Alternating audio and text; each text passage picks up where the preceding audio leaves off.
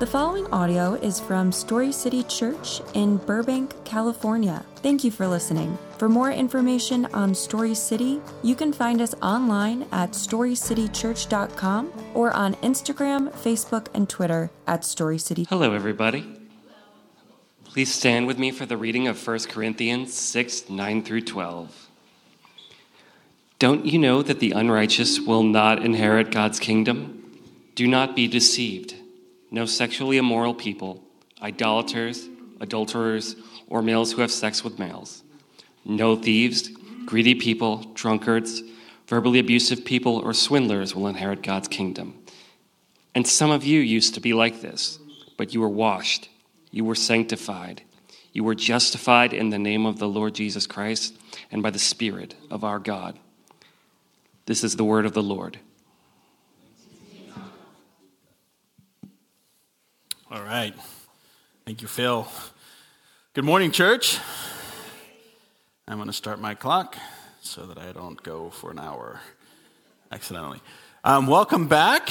This is my second sermon this week on 1 Corinthians, so we'll be finishing this up today. I do want to commend one thing. It was interesting to watch this week as the earthquake in Turkey unfolded. Our Granada Hills locations purposely spent time praying on that. Patrice and I got into a text fight over who got to pray about it today. I said, let's have you pray because A, it'll be awesome, and B, I'll have more time to preach. So that's where we landed on that. But I also want to commend those who are our Armenian friends. This is not easy to pray for a country that has hurt you so much. And that's where I think if you were here for our last preaching on the gospel, the hurt and the hurters found at the feet of the cross is what our goal is. And so I commend you for that hard work of praying for a country that probably has been hard to pray for. So well done. We're going to pray real quick, and then we're going to jump into this, and we're going to finish out 1 Corinthians 6. God, we just thank you for our time together. We thank you for those who are here in this room. We thank you for your kindness to us. I pray that you would bless us. We don't need more of me. We need more of you. Help me to be faithful to what you've called us to preach. Amen. All right. So we're going to continue walking through Corinthians chapter 6.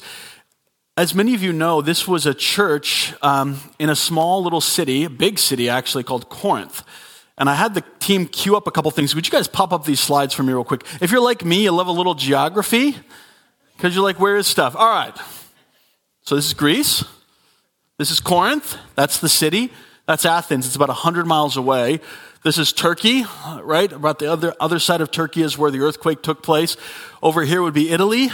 Rome would be here. This would be the Mediterranean Sea. And to the south would be North Africa. Corinth was positioned on this very small isthmus here, so pretty much basically land and sea went through this, which made this city incredibly wealthy as it sat in a really strategic location. Next slide. This is downtown Corinth. I think it was taken by a drone, but I'm not entirely sure about that. It's missing one thing that I thought was important. You just get a sense for scale on this. There's actually 3 really important temples that existed. The temple to Apollo would be right here in downtown. Temple of Octavia, no idea what that one was. And there's, more importantly, the Temple of Aphrodite, which was actually built on the hill right outside overlooking the city. So if you think about this as kind of like our valley here, it was about the same size. These would have been right in downtown Burbank with the Temple to Aphrodite kind of sitting up on the hill looking over. And there's some other stuff in here that is probably interesting. All right, next slide. Nothing like a good painting to kind of bring it to life. This is obviously, this guy really loves his chariot and his horses. Besides that, though, I'm guessing this is on its way up to probably one of the temples on the bottom. But you can begin to see some of the buildings that we just described down here. So right on the sea, surrounded by islands. All right, make sense? All right, so this is Corinth. One thing I think you'll notice, of course, is that Corinth is situated on that strategic route. About 200 years before Paul writes this letter, the Romans got mad at Corinth and completely destroyed it. Like leveled it to the ground. Not like knocked it over a little bit, but brought it to the ground where there was nothing left. For about 150 years, it went uninhabited, and then they rebuilt the city. And as part of that rebuild, they built the 3 temples we just mentioned: Apollo, Aphrodite, and Octavia. What was interesting about Corinth at that time is they were extremely free in their culture and philosophy. You could add to the gods, take parts you liked, leave parts you didn't like. You could explore most anything you wanted in your thoughts and feelings. It wasn't as if you had to only worship Apollo or Aphrodite. You could certainly take what you wanted and explore any part of your thinking or feelings that you wanted. And it wasn't just all about religion. There was a level of cruelty that existed. There was Colosseum-like games that happened. And you could explore most any form of sexual expression offered or celebrated in Corinth. And if you had the money, Corinth had it to sell. Does that make sense? But a lot of these things merged. It wasn't just a matter of like you could go. It wasn't Vegas. It was Vegas and church meeting together. The city of the temple to Aphrodite believed there was 1,000 sacred prostitutes as part of worship, not as an extension, but part of worship. So that was part of the service. Somehow all this came together. But of course, it wasn't. The prostitutes were not simply just purchased. They were provided from the lower class in Corinth. So the lower class was called the Horea. That's where we get the word whore from. And once in your lifetime, you were required, as a citizen, to pay to do your part and become a prostitute for the day up in the temple. Does that make sense? So that's an interesting part of the city's dynamic. And of course, if you were in that lower class, you were non-Greek, so you were a foreigner, and you were probably, in one sense, in some sort of bondage or servitude. In fact, Corinth became so well known, there was an expression that said, "Be careful, not everyone can afford Corinth." It was basically this idea that said, if you were a merchant coming in, you've got to keep an eye on your money because this is a place where your money goes quickly. Because you could purchase whatever you wanted. But it wasn't just a hedonistic society. There was a part of it that was philosophical. It was a melting pot of ancient Greek thinking that centered on logic and human experience, right? So there was this logical piece that said, can I imagine this? How do I make sense of the world around me? That was the biggest question they were asking in Greek philosophy. And logic and experience were driving to them what made living well look like. And they had arrived at a conclusion that was leading the way at that time. So their philosophy in Corinth at this time, through a lot of philosophical discussion and a lot of thinking, came down to this. There are 3 things you need to pursue in life in order to be happy and healthy. Those things are food, drink, and by the way, that's not hydration. This isn't a quest for good water. Drink and sex. And your job in life was to pursue all 3 of those in order to live your best life. And if you deprived yourself of one of those 3 things, you would find yourself suffering. The city became known for this, and they lived it out in their fullest. But this is also the city where Paul comes to preach the gospel. And so this is the letter to Corinth, is to this exact society that he's working through. Does that make sense? All right. But it also means that as people get saved and come to church, they start showing up with lots of questions. And they're trying to figure out how Christianity works. They're bringing all these questions, and this is what Paul is writing them.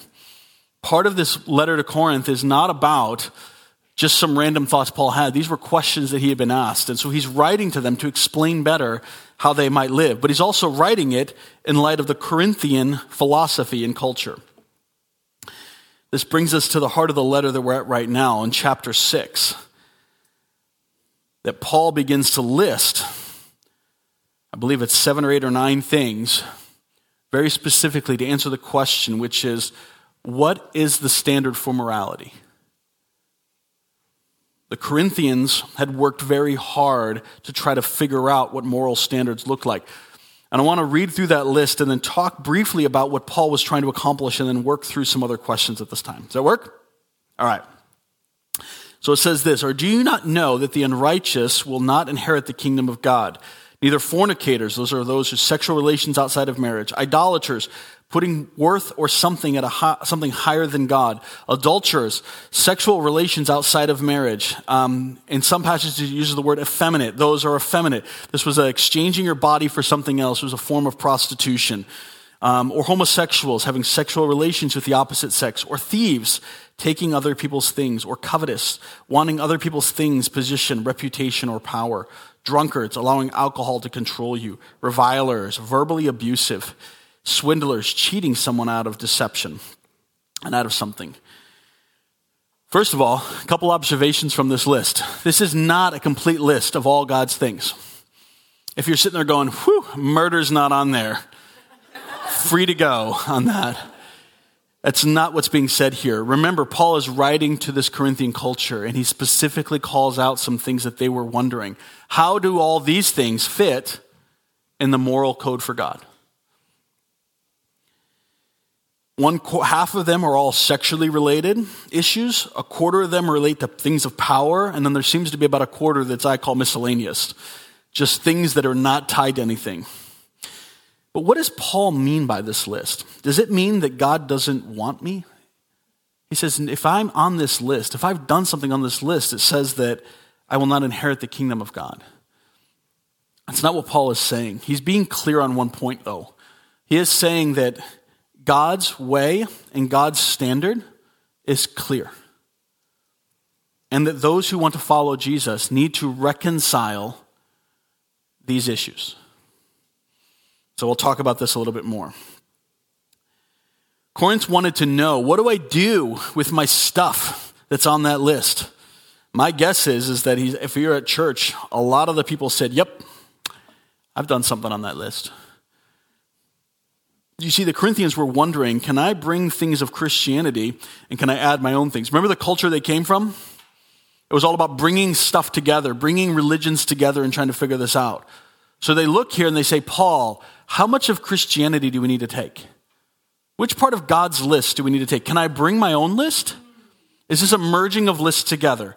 Is this God, Apollo, Aphrodite? Is this God and me? God and Apollo? They were trying to figure that piece out. And here's the challenge, right? Paul, are you saying that God's claims are the only way?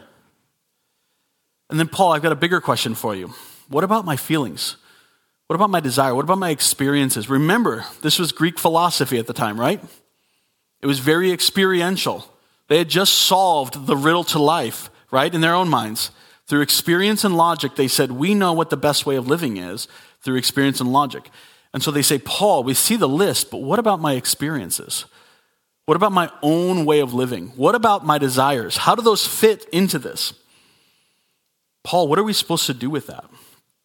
And Paul, our culture and society has spent a lot of time thinking through this, and denying food, drink, and sex are not good and healthy for us. Our best and brightest have helped pave and carve out a philosophy and culture, and now our economy that's highly coupled to all of this. Paul, if we follow God's ethos, his moral code, and align our lives to his moral plan, won't that be denying my true self? And part of me, if I'm honest, says if I look at that list, there's some stuff on that list I still like. Paul, what do we do with this? You see, I think the question that's being asked is the same one that we tend to ask, or we ask as an LA culture as well. What do I do with God's moral code? And what do I do with my own philosophy and thinking? How do those two things reconcile? Or do they reconcile?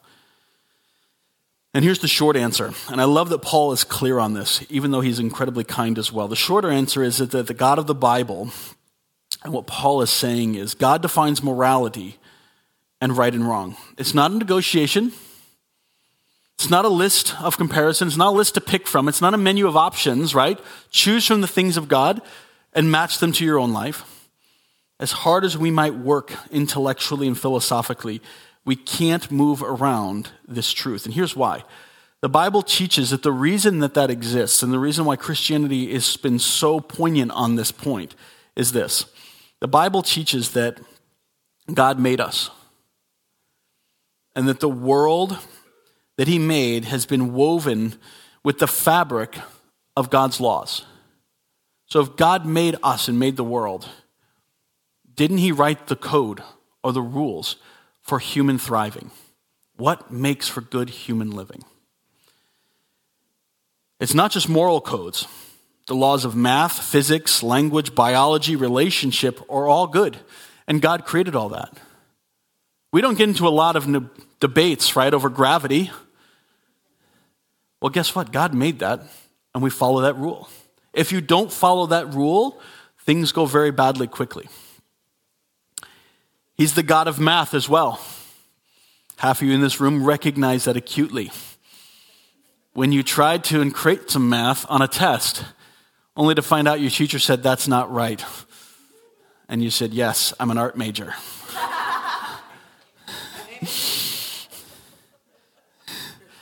And all you math people, when you drew something and said, isn't this glorious? And your art teacher said, no, not really. There, I offended both sides. There you go. We don't have a problem with that.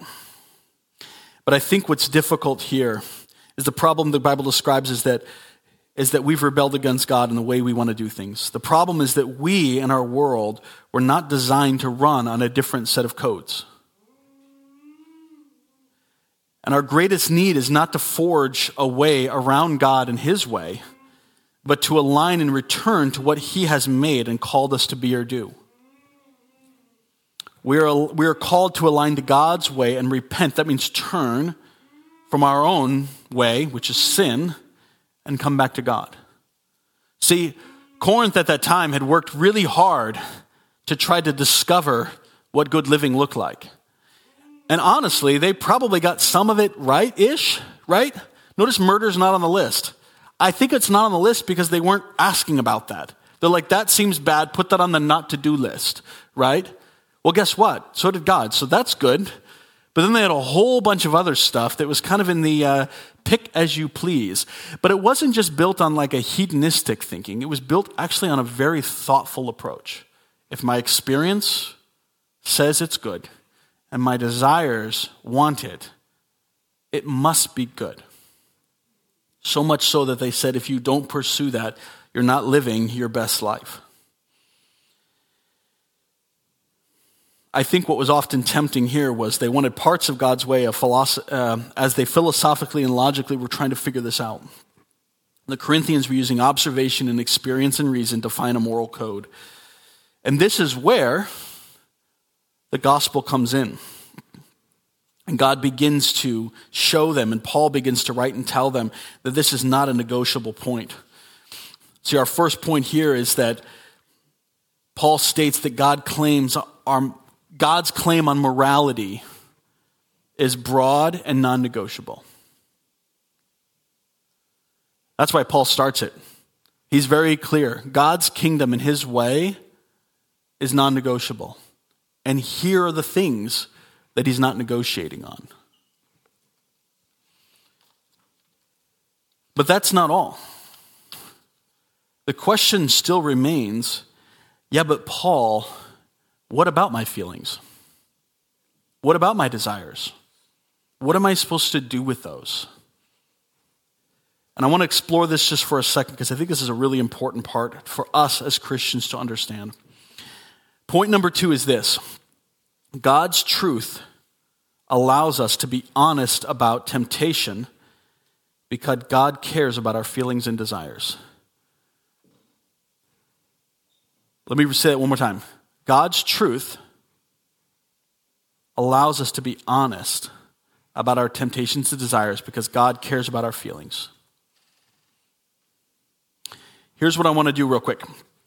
I introduced this new word called temptation, so I'm going to define it so we can do this together. Here's what temptation means according to the Bible. Temptation is an attraction, enticement, or solicitation either from outside oneself or within yourself to act against what God has said to do.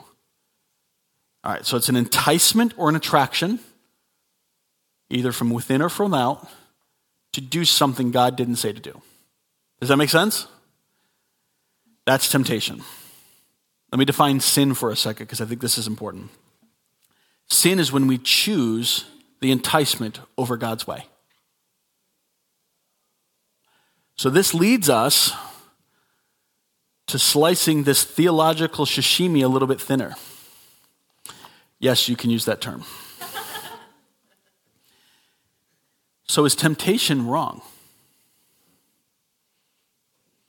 Well, let's read a couple verses here. James and Hebrews. I'm going to read James first. It says this, "Then after desire has conceived," this is the way of sin, "it brings forth sin, and when sin is fully grown, it brings forth death." So this reality says that when desire, unchecked and moved in the wrong direction, results in sin.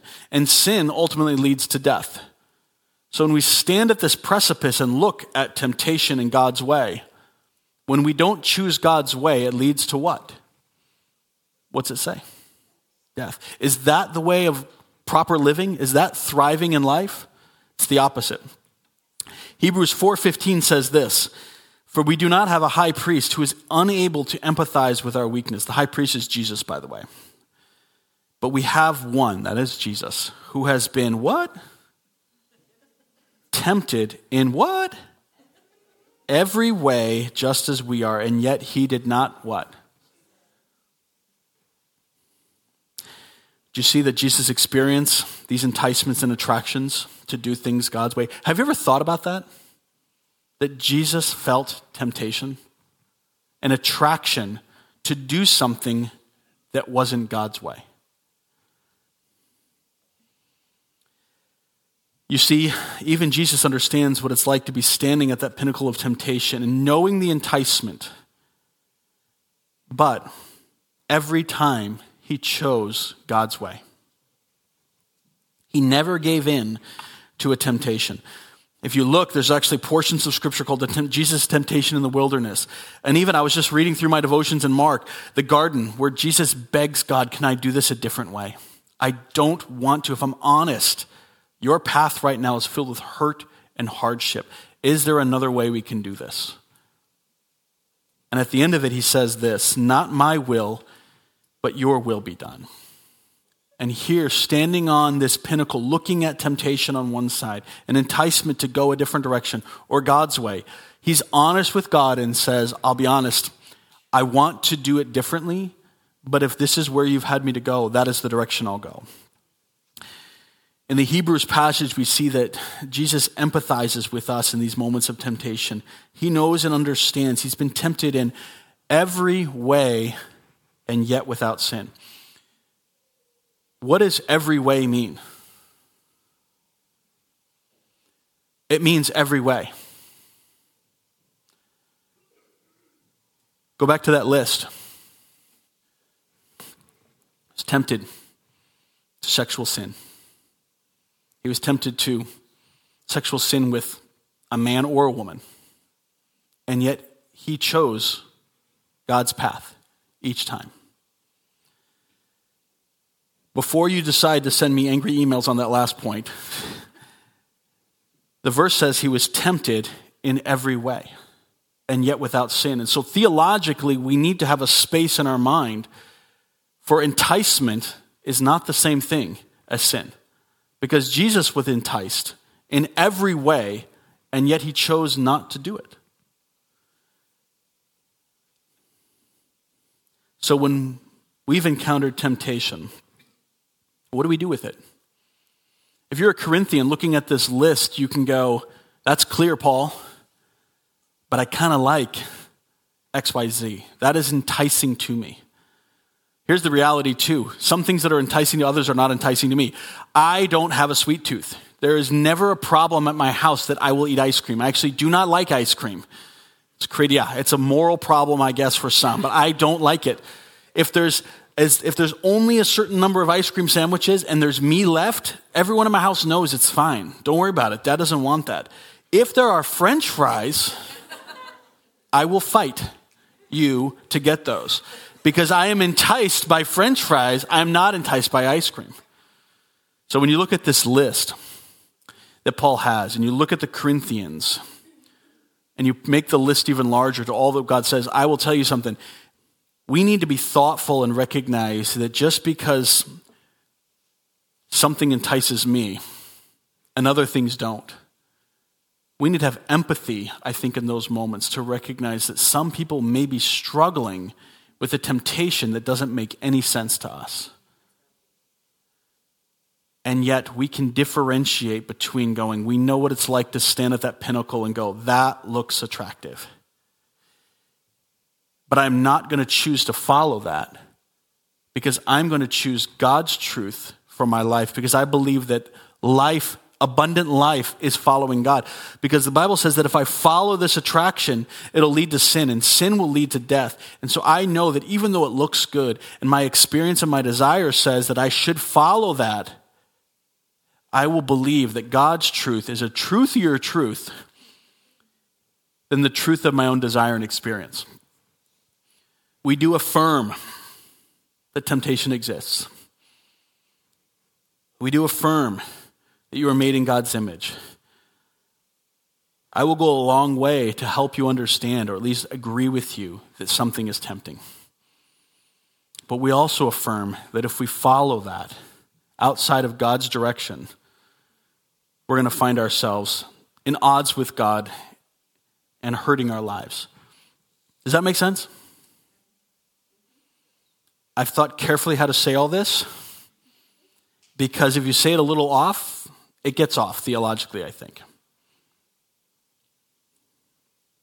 I think recognizing that Jesus faced temptation gives me hope. He wasn't someone that walks through life and said, I felt nothing. Temptation, easy. This isn't a God who was like, ice cream for me, ice cream. You put ice cream in front of me, I'm like, I don't care. Just doesn't tempt me, right? It's just not my thing. Jesus was not waltzing through life feeling nothing. And I want to talk about that for a second here. There are two ditches, I think, to temptation, and we want to avoid both of them. Ditch number one is, if I feel a desire, it must be part of my truth. And if I deny myself my truth, my feelings, what I'm experiencing, I'm denying my own identity. That's not true. That's not true. That's a ditch that says my experience and my own feelings trump what God says. That's not true. Ditch number two is this. If feelings are so dangerous, my goal is to feel nothing.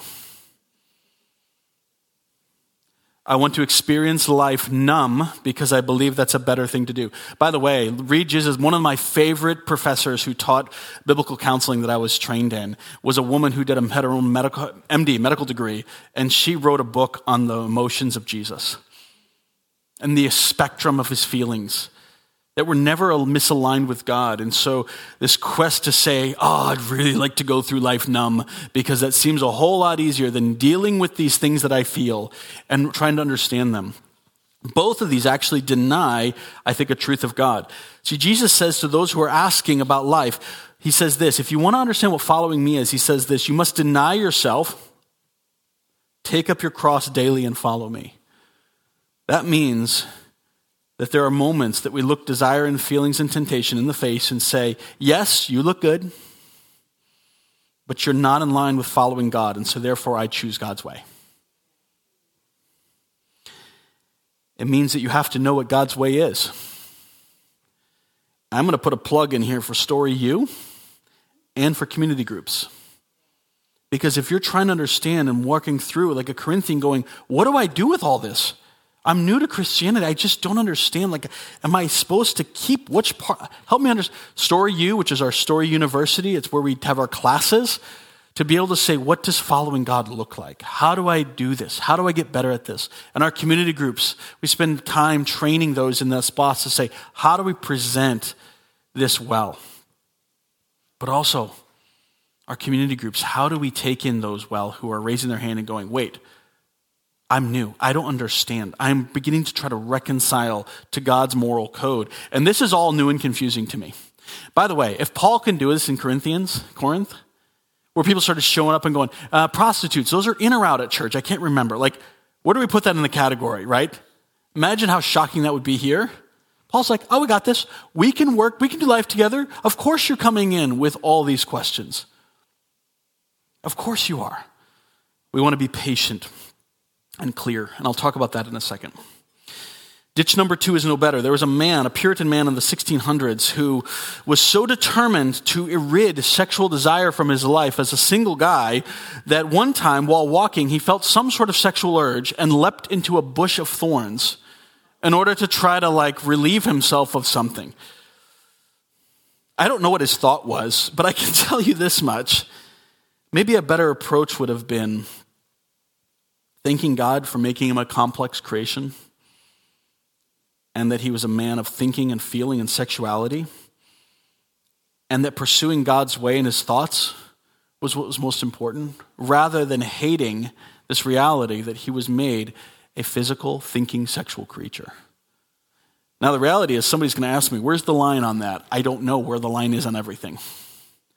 God says that if we entertain thoughts in our head, that is already pursuing that path. And so we need to figure out, and we as a culture have not done this particularly well, how do we uphold our sexuality without saying, then I must be able to allow to do everything. That's not how we work. So how do we navigate our feelings and thoughts is a really important piece. And I don't have every answer for that, but I do know that if we try to deny that, we're denying who God made us and how he made us. And we don't want to be that way. Point number 3, really quickly, and I'm almost done here. God offers new identity for all of us no matter what. This isn't the only list that Paul has, right? His list of things that God says, but he also says this, you were washed. Some of you were this way, but you were washed. I think he picked 3 words really carefully here, right? He could have used a bunch of words that would have been true and right, but he uses the first word, washed. This is a reference point to removing of guilt. Think about their church. You get saved, you're part of the Horea. You're like, I've been at that temple, right? Because I was trying to live out what was required of me. Someone else in the church goes, I've been at that temple, but for the opposite reason. There's guilt. It comes with living outside of God's way. And he reminds them that they're washed, that God's way cleans us from the inside out. Second word he uses is sanctified. That's to be made holy. It's worthy of entering worship again. So it's not just washed, but you're a creature of worship, and God wants you to worship. He's looking for your worship, and you're made holy. You can come in and worship. Third, justified. You've been made right. You are in good legal standing. There are no more crimes for you to have to atone for in court. That's a freeing world and a culture that valued religion. You see, Paul uses these terms to help them think through this. Church, this is what God offers us. No matter where you've been, you are offered a new life and a new identity found in Christ. God is not only committed to recrafting our own tapestry, but the fabric that we live in our culture and society as well. The Corinthian church was not just there to kind of be a part of themselves, but how do they now influence and go into their culture and change it? I love that God gives us new identities, so we simply don't have to be a list of do not do's, but we also get to be a list of this is who I am new, I'm washed, I'm sanctified. And lastly, point number 4. Paul's example of engaging the Corinthians is a good example for us to consider. There's 4 things I think he does. First, he's clear. Second, he's hopeful. Third, he spent a lot of time understanding their culture and was patient. He doesn't walk in the door and just slam them with truth and walk away. He's careful to understand the challenges, where they're coming from.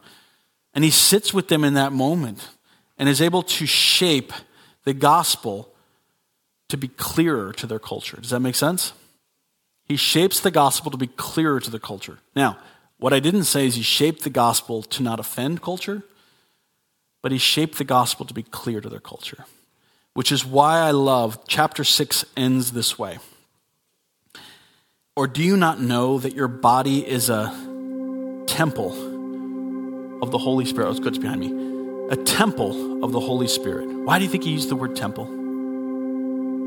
Back to our picture. What was their whole city surrounded with? Temples. He's using a reference they'll understand. A temple of the Holy Spirit who is within you, whom you have from God, and that is not of your own, but you've been bought with a price. Therefore, glorify God in your body. I can imagine Paul pointing to the temples surrounded the city, saying, you know what is better than giving your bodies to that worship? He says that you yourselves are where God dwells. You are a center of worship, and that's what God wants. He wants you to be a center of worship. And he uses and gives them a metaphor that they'll be able to understand, which is one that says, you've been worshiping at these temples, and they've been cruel, and they've been hard, and the lists to do good life was even harder outside. God's call to you is yes to worship, but you are that temple. You don't need to go to those others anymore. God wants to worship you. God wants you to worship in his temple. Scratch that from the record. God wants you to be a worshiper of him. And this gives great purpose in following and pursuing God's way. Does that make sense? So Paul here is clear. He engages his culture. He doesn't compromise the gospel. But he's also very compassionate for those who are coming out of something as he teaches them. All right. Church, I'm going to pray, and then these guys will do some awesome singing, I'm sure. God, we thank you for your word. Please bless our day in your name.